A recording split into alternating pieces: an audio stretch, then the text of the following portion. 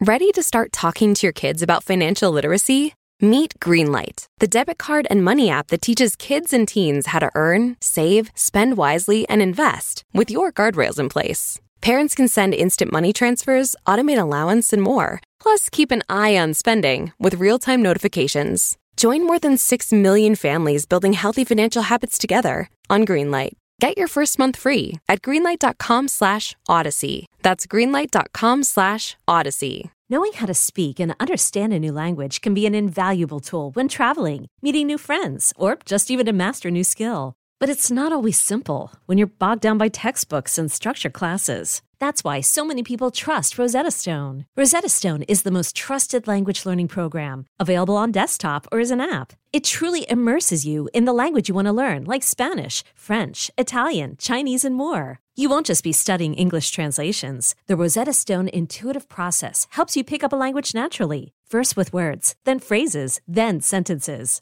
Don't put off learning that language. There's no better time than right now to get started. For a very limited time, listeners can get Rosetta Stone's lifetime membership for 50% off. Visit rosettastone.com/rs10. That's 50% off unlimited access to 25 language courses for the rest of your life. Redeem your 50% off at rosettastone.com/rs10 today. A word of warning. This podcast explores graphic and disturbing stories and includes some strong language. It therefore may not be suitable for our young listeners or other folks who may find it disturbing. Hello and welcome to True Crime Daily, the podcast covering under-the-radar cases and high-profile cases from around the country every week. We are recording this podcast on July 22nd of 2020. I'm Anna Garcia, and our guest this week is criminal defense attorney Mike Cavaluzzi, who's been on the program before. Mike, welcome back. You're growing a beard. Good to be here. Yeah, this is my COVID beard. I've been isolating since March, just like everybody else. Have you been able to go into court at all, or are your cases being heard? Well, the criminal courts are essential businesses, basically. So I'm an essential worker. So on serious felonies where the clients are in custody, or even sometimes when they're not, I have been going into court. Otherwise, all of my appearances are done remotely and cases are being continued into the fall and beyond. Such a delay in justice that we are seeing now. It's just going to create a massive backlog, you know? Well, it's also an interesting intersection right now because the criminal justice system has been sort of forced to undergo some changes at a time when so much of the public is crying out for real change. So this might actually end up being a perfect dovetail between the crisis that has forced some change and the trends right now in criminal justice that are moving toward real change. Less custody, more rehabilitation, which courts are looking at more closely now in order to keep people out of the prison population. Well, we've got two outrageous murder cases this week where the victims were either rich or powerful. It's a very unusual week in crime.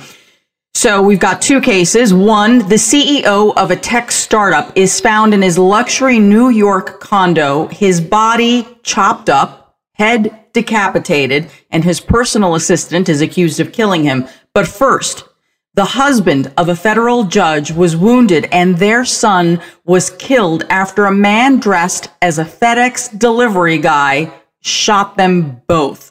This happened on Sunday, July 19th. A man dressed as the FedEx delivery guy rings the doorbell, and he is at the house of 51-year-old federal judge Esther Salas.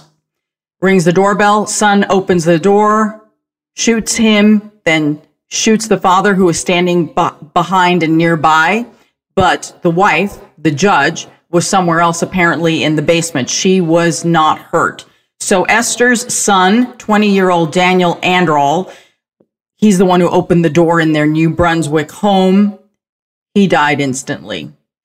Daniel's father, Esther's husband, 63-year-old Mark Anderl, who is a prominent criminal defense attorney in New Jersey, was wounded, taken to the hospital.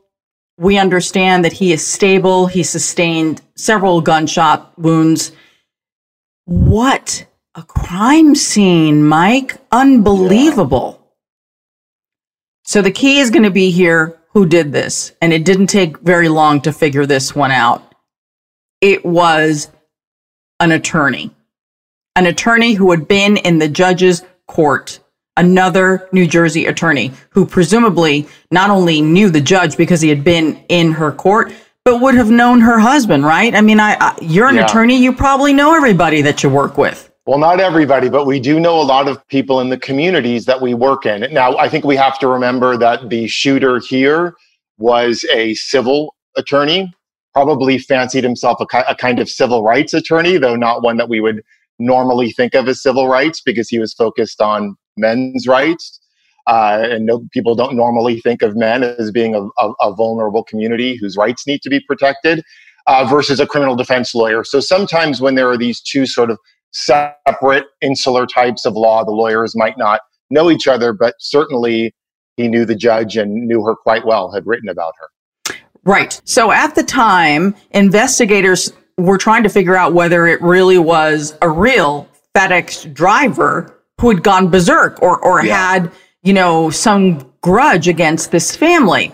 But it really didn't take long. The minute police started investigating people who had either written or said anything derogatory or threatening towards the judge, ding, ding, ding, ding, ding, an attorney popped.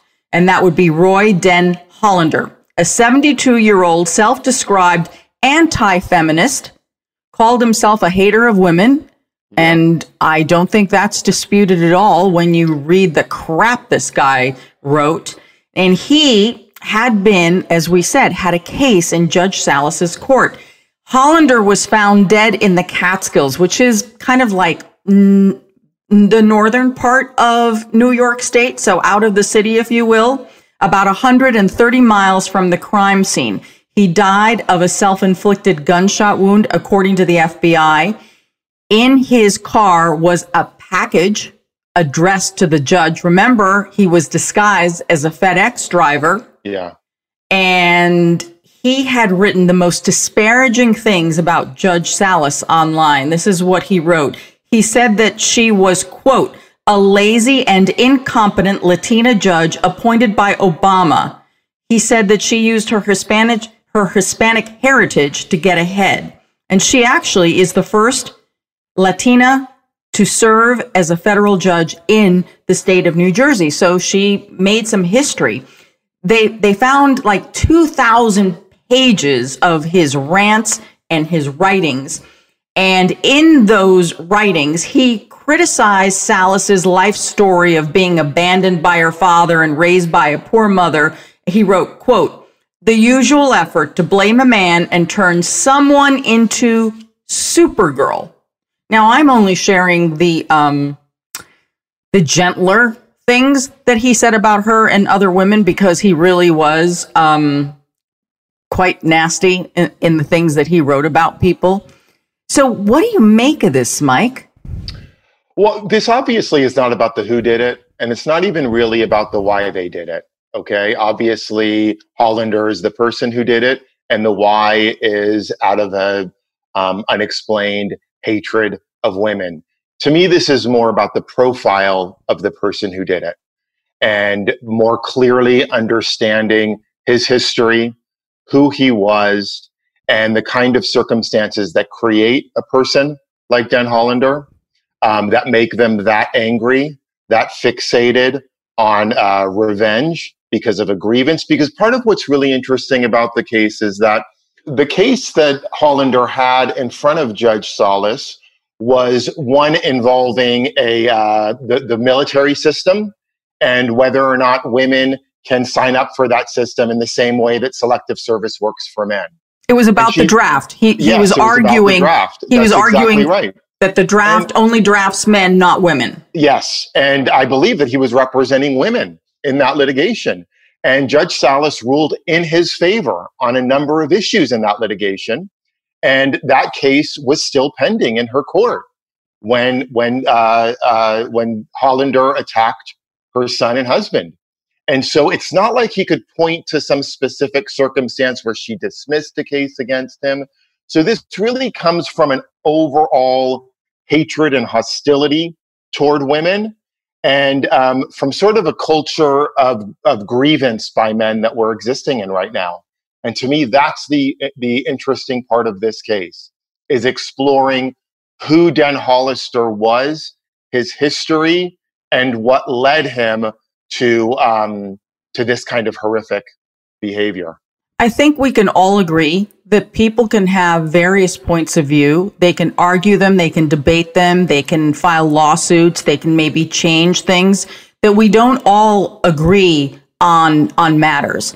The difference is when something becomes an obsession, when it fuels hate, and then you act upon this festering within you. And that's where he is different from, let's say, another crusader who you may very well agree or disagree with. Yeah. But there was an anger and a viciousness to him that went beyond a difference of opinion, if you will, an interpretation on whether laws are fair or not fair to men. So he called himself, Mike, an anti-feminist lawyer. Many of his lawsuits were all, he filed lawsuits against governments, like he did with the military, as you just mentioned, against schools. And the issue always was the same, that women were given preferential treatment at the expense of men's rights. Now, I mean, he filed lawsuits against nightclubs for having ladies' night. I think among his damages were that a nightclub forced him to spend $350 for bottle service while letting women come in for free. So, I mean, this is a person, and again, you know, what's interesting about it is how we explore extremism, because extremism really does come from this psychological insecurity, this place of feeling devalued, feeling unimportant, this place of bitterness, resentment, anger at a world that is changing in front of you and somehow seems like it's treating you unfairly. And it's that extremism that I'm really interested in, is how did he get there? Because his views, you're right, are extraordinarily extreme. And the lawsuits range from issues that are perhaps misogynistic, but maybe have some degree of legitimacy, all the way to these suing nightclubs for ladies' night. I mean, they just ran the gamut from some legitimate causes to really illegitimate causes. And he has a really pristine legal history before joining, I believe, this like National Coalition Against Women or National Coalition of Men. So there is some history there of what was at one time probably a very competent lawyer who then became completely sidetracked, motivated, and obsessed with these extreme views against women. He attended Columbia University, and one of his lawsuits was against Columbia University because he had problems with studies having to do with issues of Black women. So he sued the university. What's interesting is he got a lot of media attention because his lawsuits were, I'm not even going to use the term outrageous. They were, he was challenging the system, right? The system that keeps changing, our lives and our system and our rules constantly evolve. And he was challenging that. So they were certainly high profile. They got a lot of media attention. And I have to say that I'm wondering if all of that media attention, because I will not defend the media. I will actually point the finger at them, whether they contributed in helping to create or sustain this monster. Because he got, I'm not saying that he shouldn't have gotten attention for the lawsuits, but I wonder if that fed his monster, because for a while he was a legal commentator on Eyewitness News in New York. That's a TV station, a local news station there. He made appearances on Fox News, on Comedy Central, again, because of these high profile lawsuits. Now, Comedy Central, they went along with the joke, right? Ha ha ha. Oh, you know what? Ha ha ha. You can't find their videos now. They've taken them down on the parodies that they did with this guy, which again, there we go. I mean, these are all components of this diseased man with a diseased brain.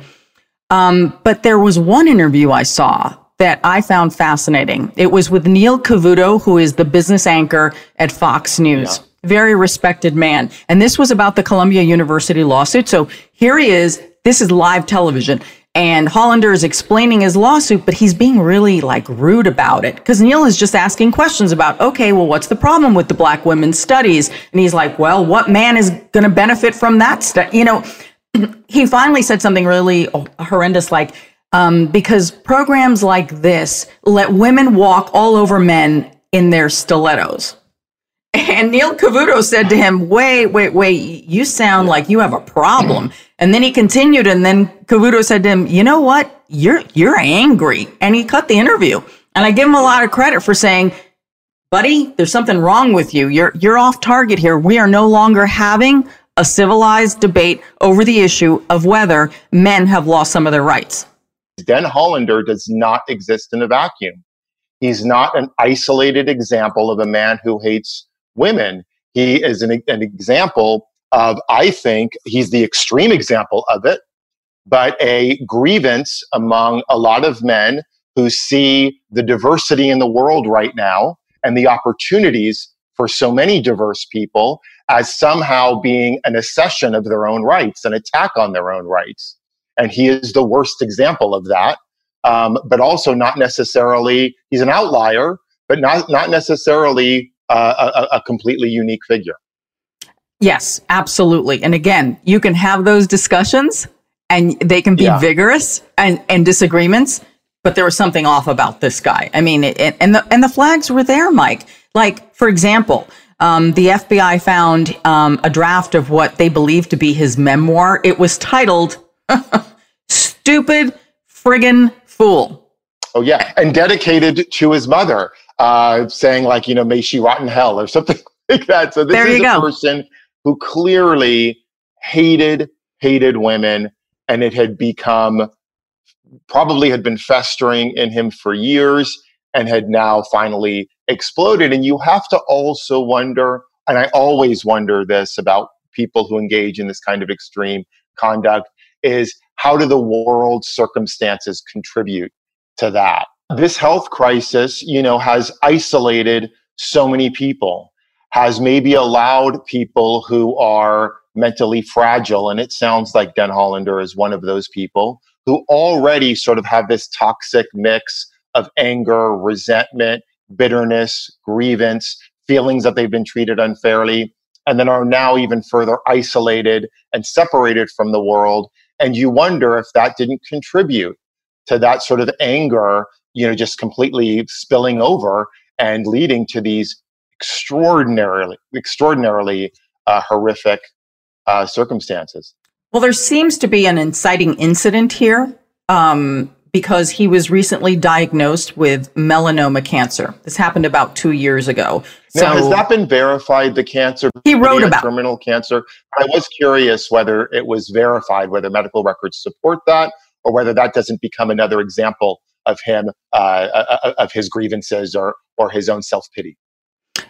I don't know the answer to that, Mike, because these are based on his own writings, so we can only take it at face value. Clearly, everything else he wrote that was hateful seemed to reflect how he really felt. So we cannot independently confirm whether he had cancer, but he wrote, "Death's hand is on my left shoulder. Nothing in this life matters anymore. The only problem with a life lived too long under feminazi rule, is that a man ends up with so many enemies he can't even the score with all of them." So there you are. You have a person who's incredibly embittered, who has sort of focused all of his anger and desperation and feelings of hopelessness on first a group of people, women, all women, even his mother, his ex-wife, and then more narrowly focuses it, unfortunately, on Judge Salas and her family.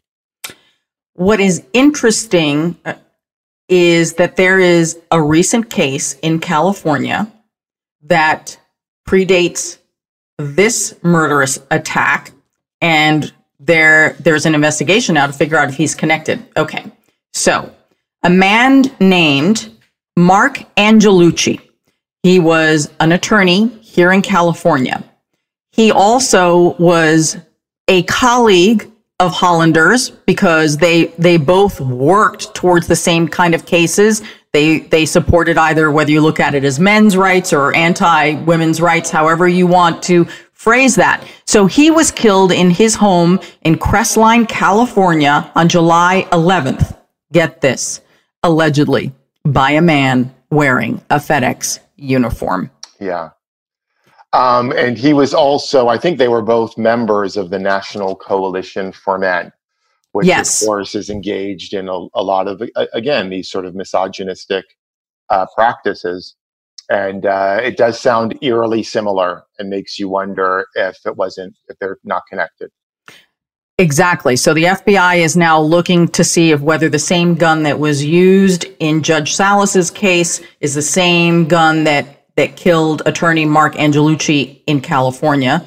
The Daily Beast is reporting that Hollander was in California at the time of Angelucci's murder. We don't have confirmation on that, but the authorities have confirmed that Mark Angelucci's name was written on documents that were found in Hollander's car at the scene of where he killed himself. As a defense attorney, I should never say that, but it does sound like there's some real evidence building up to show that it was Dan Hollander. I mean, the fact, if it does bear out that he was in the state of California and that Angelucci's name appears in his writings, that feels like a pretty significant connection to the crime. But here's what I don't get. See, I think this case is slightly different. They were supposedly on the same team, on the same side of the law, on the same side of these issues, but apparently there was a lot of jealousy. Hollander was very jealous of Angelucci, who took on the same kind of cases, but apparently in Hollander's brain, Angelucci was more successful. He may have been, and he may have also been successful because he wasn't obsessed and crazy, right?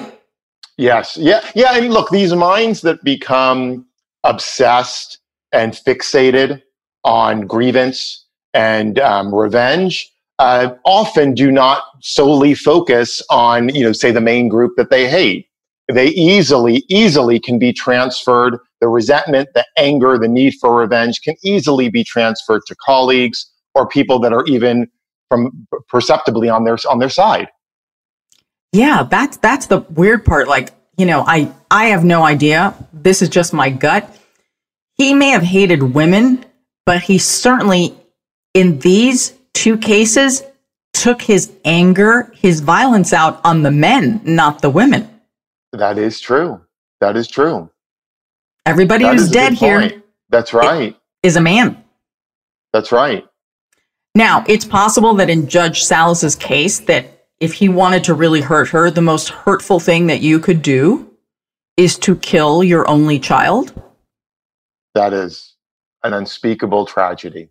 And it is the worst thing that he could do to her and to her husband. I mean, I'm sure either one of them would have laid their lives on the ground for their 19-year-old son. So that is incredibly tragic. But you are right that it was men that were killed and obviously lives that have been destroyed, Judge Salas and her husband. But it doesn't seem like it would have taken much, if he really wanted to, for Hollander to have killed Judge Salas. And maybe causing her maximum pain. I hate to say this, but gave him some sort of perverse pleasure. Yeah, it's very strange. It's repugnant. And there's not much else we can tell you about Hollander. I mean, clearly his writings, his rantings, I think, tell the greatest story. And he was fighting cancer. He apparently also had all sorts of financial problems, but this is going, back a ways. He certainly didn't appear to make a lot of money off of these high-profile cases that he was working on. He apparently filed for bankruptcy in 2011, citing more than $120,000 in credit card debt. He claimed that he had very little money, that he only made $300 a month as an attorney, and that the bulk of his income was more than $700 from Social Security. Yeah, so to me, this also then becomes kind of another piece of this puzzle. This idea that he is kind of surrounded by failure, by his own ineptitude. And I think often what this causes, as you see yourself spiraling down and he's not getting sort of the sort of the feedback that maybe he's used to of being a competent, good lawyer, having success, that the more he fails, the more that he fixates and blames other people for it. And here, obviously, women, and perhaps this lawyer that he perceived, Mark Angelucci, to be more successful than him. And so you just focused your hatred and anger and all of your failure on those people as being the reason. And then you end up with this kind of catastrophe and really horrible crimes. Yeah, absolutely. And Judge Salas was, she was the first Latina, as we said, on the federal judge in the state of New Jersey, but she also had some very high profile cases herself. Last week, in fact, she was just handed a case involving Deutsche Bank investors, and they had filed a lawsuit against the company, claiming that the company made false and misleading statements about their anti-money laundering policies and how effective they were. And this was all connected into Deutsche Bank was holding the money that Jeffrey Epstein, our convicted sex offender who killed himself in a Manhattan jail, awaiting trial on more accusations. So, this, of course, begs the question when the conspiracy theory people are out there. It's like, oh, there you go. There's a Jeffrey Epstein connection to this, which means there's going to be a connection to all sorts of nefarious and then deep web. And then let's toss Russia in here. And I'm not trying to get off. Immediately. Within hours of the reporting on Judge Salas's son's death and her husband's shooting, immediately that connection to Jeffrey Epstein was all over the internet. And even though right now it seems fairly clear that there is no connection between Epstein and these horrific crimes, you're right. All of a sudden, I bet we start reading in the conspiracy corners of the web that there is some sort of conspiracy here. Other cases, she also had, gang members, just everything you could think of. She had some very huge, serious cases. And one of the cases that garnered her the most attention was the financial fraud case involving a husband and wife from the Real Housewives of New Jersey. That would be Teresa and Joe Giudice. Now, Salas sentenced them both to prison for their crimes of filing bankruptcy, fraud, and tax evasion. But here's where Judge Salas showed some compassion. She staggered the sentences of the husband and wife, so because they have children, so one parent could always be home while the other one was in prison. Now, you could also make the argument, geez, would you do that for any other couple unless they were on TV? I think often judges will do that, especially in federal cases. I actually don't know that was the exception as opposed to the rule, to make sure that there's a parent there to care for these kids. But I must say, all these Italian names, Angelucci, Giudice, I'm glad that I'm here to provide a sort of non-criminal face to the Italian community. And we do appreciate that, Mike Cavalluzzi. I do want to talk a little bit about the judge's background, just so everyone can understand who she is, and a little bit more about her family, because at the end of the day, this is a huge tragedy and a family loss. Yes, it really is. So Daniel was the couple's only child, their only son, and he was due to resume university at Catholic University in Washington. And in a 2018 profile in New Jersey Monthly magazine, Judge Salas said that she thought her son would someday pursue a career in law just like his parents. And then she said something funny. I don't want to dissuade him, but I was pulling for a doctor. Now, Salas was a judge in Newark, in the district court there that is seated in Newark, New Jersey. And she was nominated by President Barack Obama. She was confirmed in 2011. And prior to that, she was a U.S. magistrate judge in New Jersey. And she had also worked as a public defender for many years before she went to the other side. Go public defenders. Were you a public defender? I was for many years. Excellent. Excellent. She was born in California to a Cuban immigrant mother and a Mexican father. She spent most of her childhood in Union City, New Jersey, which is very, very Latino, I can tell you that.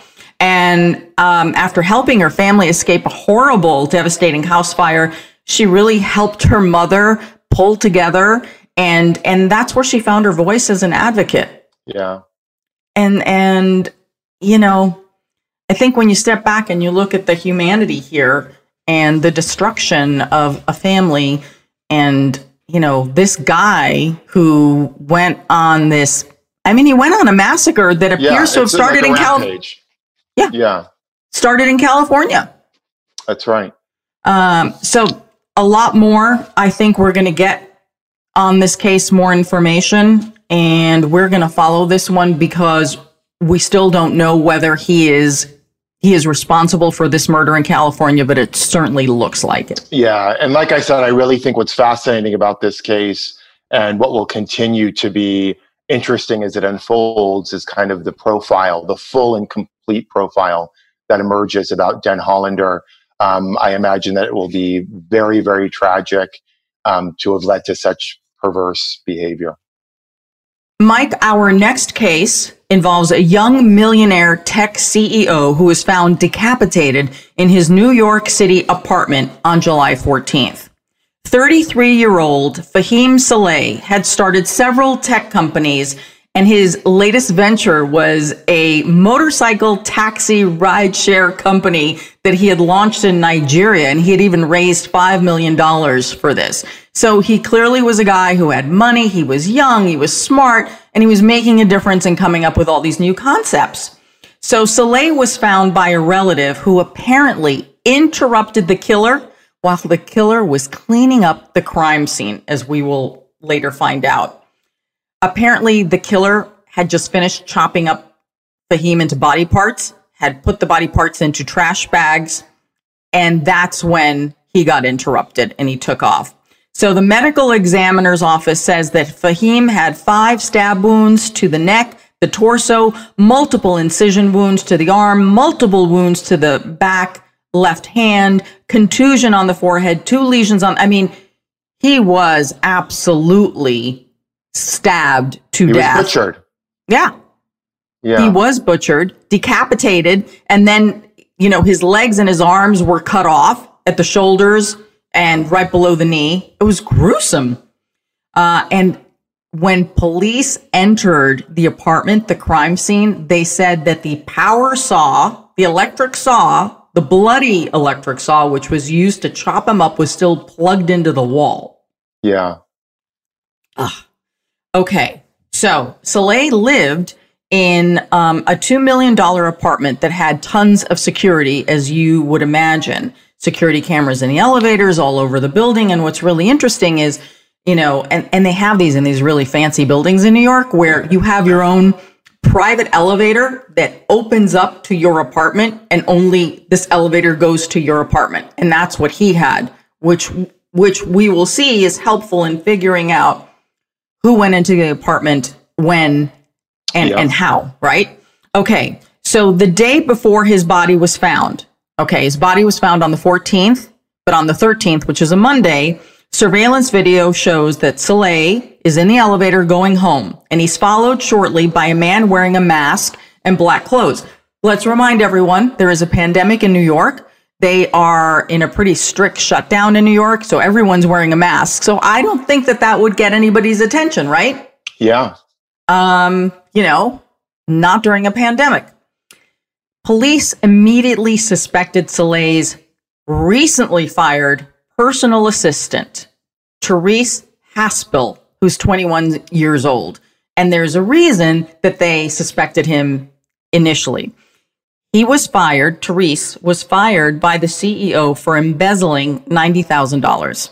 Now, to show you what a good guy Fahim was, when he discovered that the money was missing and he confronted his assistant, he decided not to file a police report, but instead said, you know what, let's come up with a repayment plan. You're going to pay me back the money that you stole. In essence, giving him a second chance. Yeah, maybe jail would have been better in this particular circumstance, because even presenting someone like Tyrese Haspel with that sort of an option, for someone like him might have felt too overwhelming to live up to, and may have led to Saleh's death.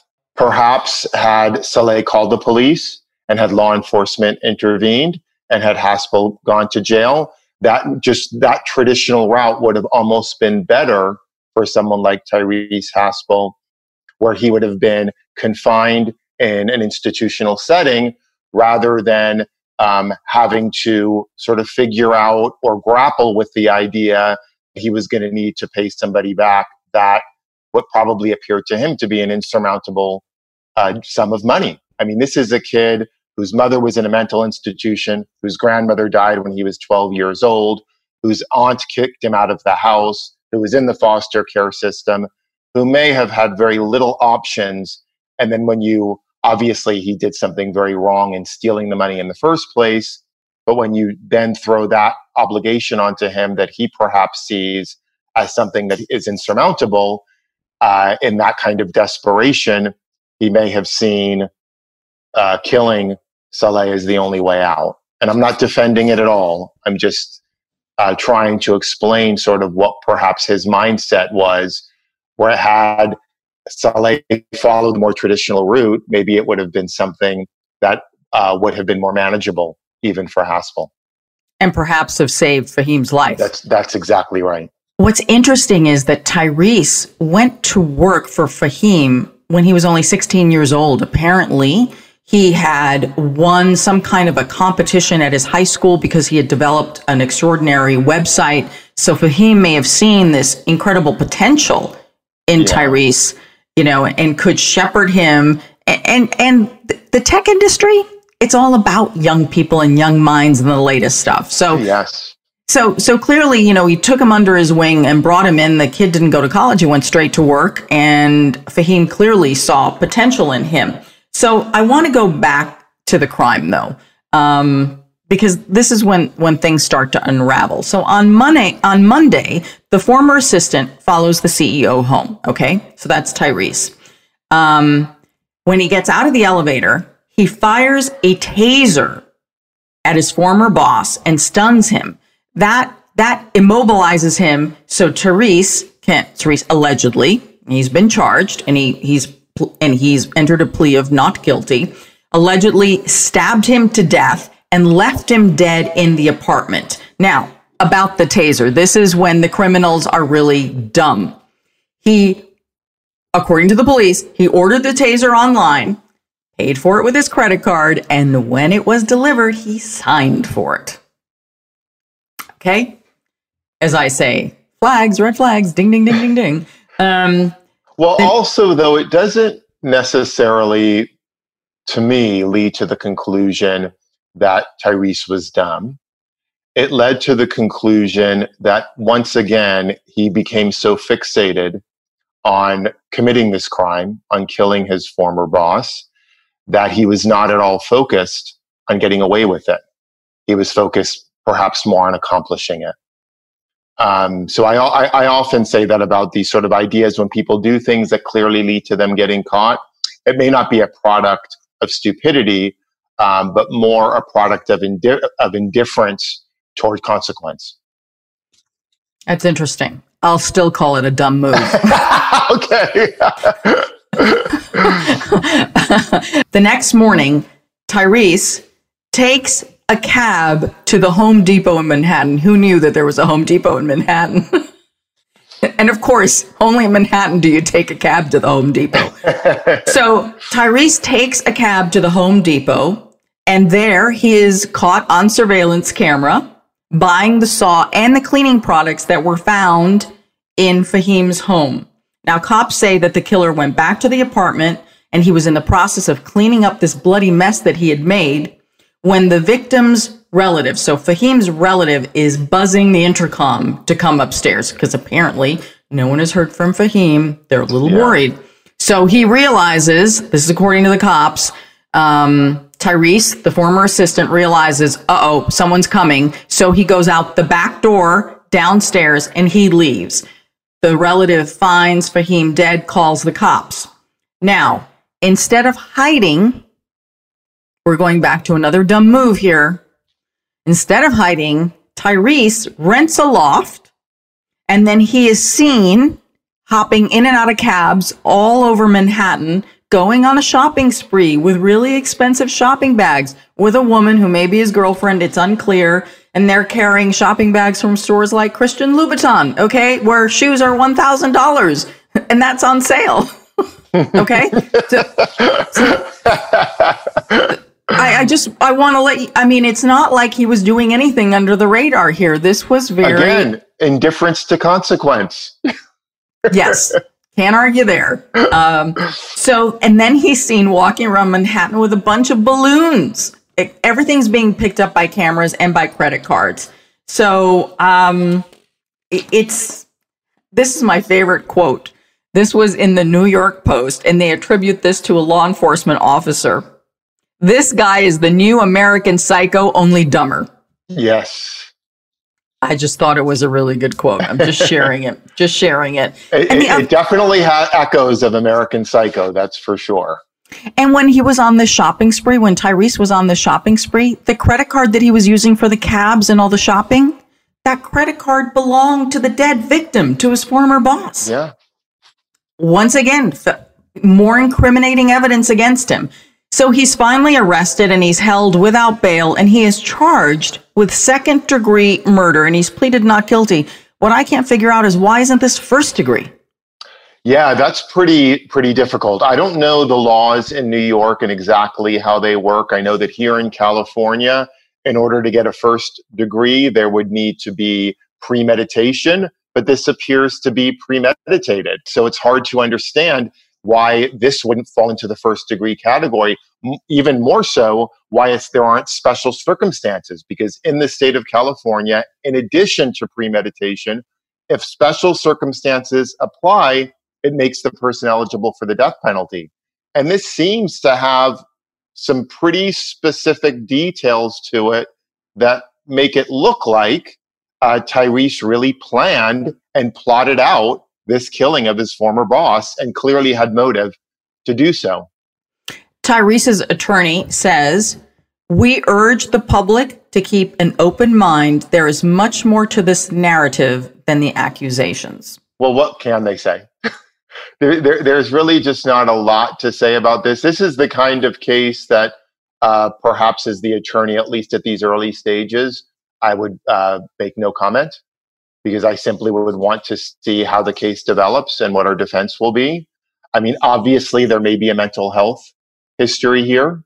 There may be some kind of insanity defense, but that seems very challenging in a case where it seems that he had the forethought to plan and plot out the killing. And then after killing Saleh, Tyrese clearly had the forethought to make decisions about disposing of the body and purchasing a saw to assist him in doing that. And then thirdly, after committing the offense, he doesn't go running and ranting like a crazy man, but instead goes out and enjoys the fruits of his crime. And even though, again, I wouldn't put that in the dumb category, I would put that more in sort of the fatalistic category of someone who knows what's going to happen to them, knows that they have limited time of freedom, and is going to go out there and buy some Louboutins, but not necessarily out of stupidity, but more out of a fatalistic understanding of where they're going, which is to prison probably for the rest of his life. But it also doesn't show remorse. So when you're sitting in front of a jury, the fact that you showed no remorse, if anything, you were gleeful. Yeah. So as a defense attorney, what you want to focus on there, right, is that the person was psychotic. Because if somebody is psychotic, if somebody is delusional, if somebody has an articulated mental illness, you can use that mental illness to explain a lack of remorse. Okay, perhaps they think they were operating at the direction of a third person. They have unrealistically, illogically, insanely fixated on, in this case, Tyrese on Soleil as being some kind of enemy that needed to be disposed of. And if, in fact, you think that you're behaving righteously because you're in the grips of a mental illness, that could explain the lack of remorse. The problem with that defense in this case, as I perceive it, just with as little we know, is that it looks like he behaved again with such planning and premeditation and lack of remorse, a kind of coldness to the conduct, right? And also he's seen with a woman who's clearly with him and also enjoying the fruits of that conduct, who is not saying, this guy's crazy. So the circumstances here, on the one hand, could lend themselves to an insanity defense because of the gruesome, horrific behavior. You can't imagine a sane person doing that, but also seem to contradict insanity because of the sort of cold and calculated planning of everything. Absolutely. A little bit more on the victim here. So Fahim was born in Saudi Arabia to a family from Bangladesh, but he grew up in suburban New York, and he was one of those teen tech wonders. The first website that he developed was called Prank Dial in 2010, and it was apparently very popular. And I guess if I were a younger person, I'd really be into it. He basically, the website would let users send a recorded prank call, and then the site would record the reaction on the other end and send it back to you. Back in the day when I used to do it as a kid, we would just like do it live. That was me. I didn't need software for a prank call. You just needed the rotary dial. Those were the old days. Absolutely.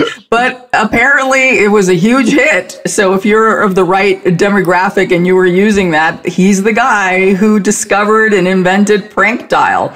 And here's what I find really endearing about him. When he finally made it big and he was making some money, he bought his parents a house and he bought them a Tesla.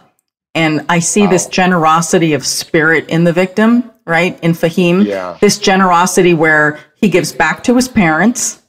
And when someone who works for him, who he took a risk on and tried to save, does something terrible and makes a mistake, Fahim, instead of calling the cops, gives his apparent killer a second chance and an opportunity to make it right. So clearly he had this lovely spirit about him. And it is just so sad that someone he tried to help turned around and looks like he may have killed him. Yeah. And once again, this is, again, similar to the Judge Salas case in that it seems like the who and the why are explained, the who being Tyrese Haspel and the why being in order to avoid the responsibility of stealing from his boss. But again, the profile becomes so interesting to me here in looking at Tyrese's history, the family history of mental illness, the history of rejection, the death while he was a young boy of his grandmother and then being kicked out of his aunt's house, and also then being given this extraordinary opportunity by this person who seems so good-hearted and really trying to explore what caused him to turn on that person and again, such a tragic and brutal way is going to be what's interesting about the case, right? Is sort of like really delving into who Tyrese Haspel is and why did he engage in this kind of brutality. And because somebody helped him.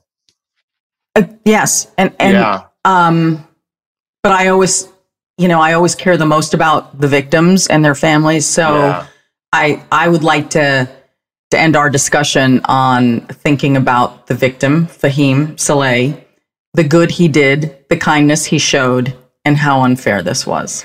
I completely agree with you. And I think it is best to focus on the victims and their extraordinary accomplishments and the families they leave behind, rather than the individuals who brought that kind of pain on people.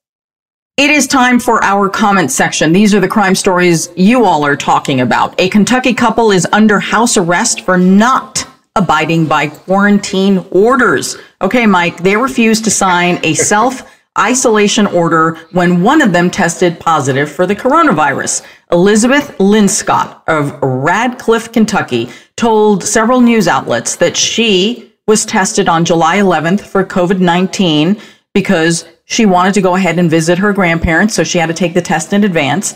And then she received the test results, which said that she was positive. So Linscott says that the health department then contacted her through email. They sent her a form to sign that she would check in daily, self-isolate, let officials know if she had to be treated in the hospital if things escalated. But Linscott said that she declined to sign the form, and she was told that the case would escalate if she didn't sign the form. Okay, so then on July 16th, this is 5 days later, Linscott said that she and her husband were placed under house arrest with ankle monitors to make sure that they didn't go out. So before we get to the comments, I would ask you, Mike, criminal defense attorney, civil rights kind of guy, did the government go too far? Not at all. We are in the midst of a horrific health crisis. This is the worst health crisis we've had, certainly in my lifetime and in the last 100 years. And people need to be protected. Someone who tests positive for coronavirus is at risk at spreading that virus to countless other people, unsuspecting people, people who are not necessarily assuming the risk to be around her. So protecting the public at large by isolating that virus is incredibly important. And in these circumstances, the government clearly believed, rightfully so, that the only way to isolate the virus in this case was to put the individuals who had been exposed in ankle bracelets and keep them inside their home. Contact tracing is so important during these times. And the only way to contact trace with these individuals is to keep them inside their house. Well, do you think that the question is that they didn't want to sign a form, but they may very well have quarantined? Do you think that the issue is about, the government having to sign this form? I'm playing devil's advocate here. Yeah, well, the only way to bind people is to have them sign agreements, right? I mean, that's just, if you ever want to make sure to ensure for yourself that somebody will satisfy an agreement, in this case, not to leave their home and to quarantine, you want that signed document that ensures that they're doing that. If you don't have that signed document and they walk out that door, then what is binding them to keep them from spreading the virus? So here, I think the government did do the right thing. So here are the comments, and the comments don't necessarily agree with you, Mike. Kent R. writes, that should be a crime. I would sue the fools who put them on house arrest. Danielle T. writes, I have to agree with her. I would not have signed it either. I would never sign a paper taking away my right to call emergency services. I would agree not to use public transportation, however. Okay. And then George C. writes, this is crazy. And that is not disputed here. That is true. This is crazy. It's all crazy. Everything is crazy. And for our comment section, we're staying in Kentucky because apparently there's a lot going on there. This one, though, I have to admit is my favorite. A man who said that he did mushrooms with Jesus is arrested for charging at deputies. An Owensboro man is facing several charges after deputies say they found him naked during a burglary in process. Now, the deputies say that they saw a man inside the home. He was naked, covered in blood, and with mud on his body. Authorities say that the man started running at the deputies, and they told him to stop, and he wouldn't heed their warning. That he was ignoring their commands, so they tased him, and they took him into custody. Deputies say that John Stephanopoulos, 41 years old, kept repeating that he used mushrooms with Jesus and that they were playing a virtual reality game together. Okay, now, if you believe in Jesus, then you know that life is the ultimate reality game. Okay, people? that is not disputed. True. That is true. That is true. Oh my God. So clearly the man is either He may very well have been doing mushrooms, and that's why he saw Jesus, or I don't know. But I don't know that Jesus plays video games. He doesn't need to. I don't think Jesus plays video games, but he might have done mushrooms with this guy. We don't know. We have no idea. This person might have truly done mushrooms with Jesus, or maybe he did mushrooms with Jesus. Who knows?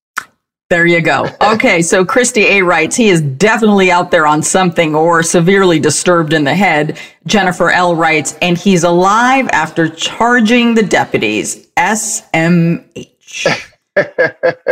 Well, Mike, thank you so much for your insight this week. So glad that you joined us. Where can people find you if they want to follow you and know what you're up to?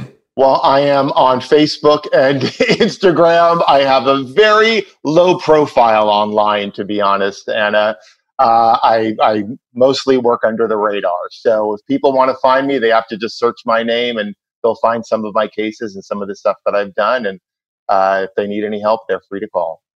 Terrific. And you can always find me at Anna G News on all social media platforms. As always, you can find all of our content on Spotify, iTunes, Stitcher, and Google Play. And of course, we post this on YouTube. You can get updates and subscribe to our newsletter at truecrimedaily.com. Until next week, this is True Crime Daily, the podcast. And as we always say, don't do crime.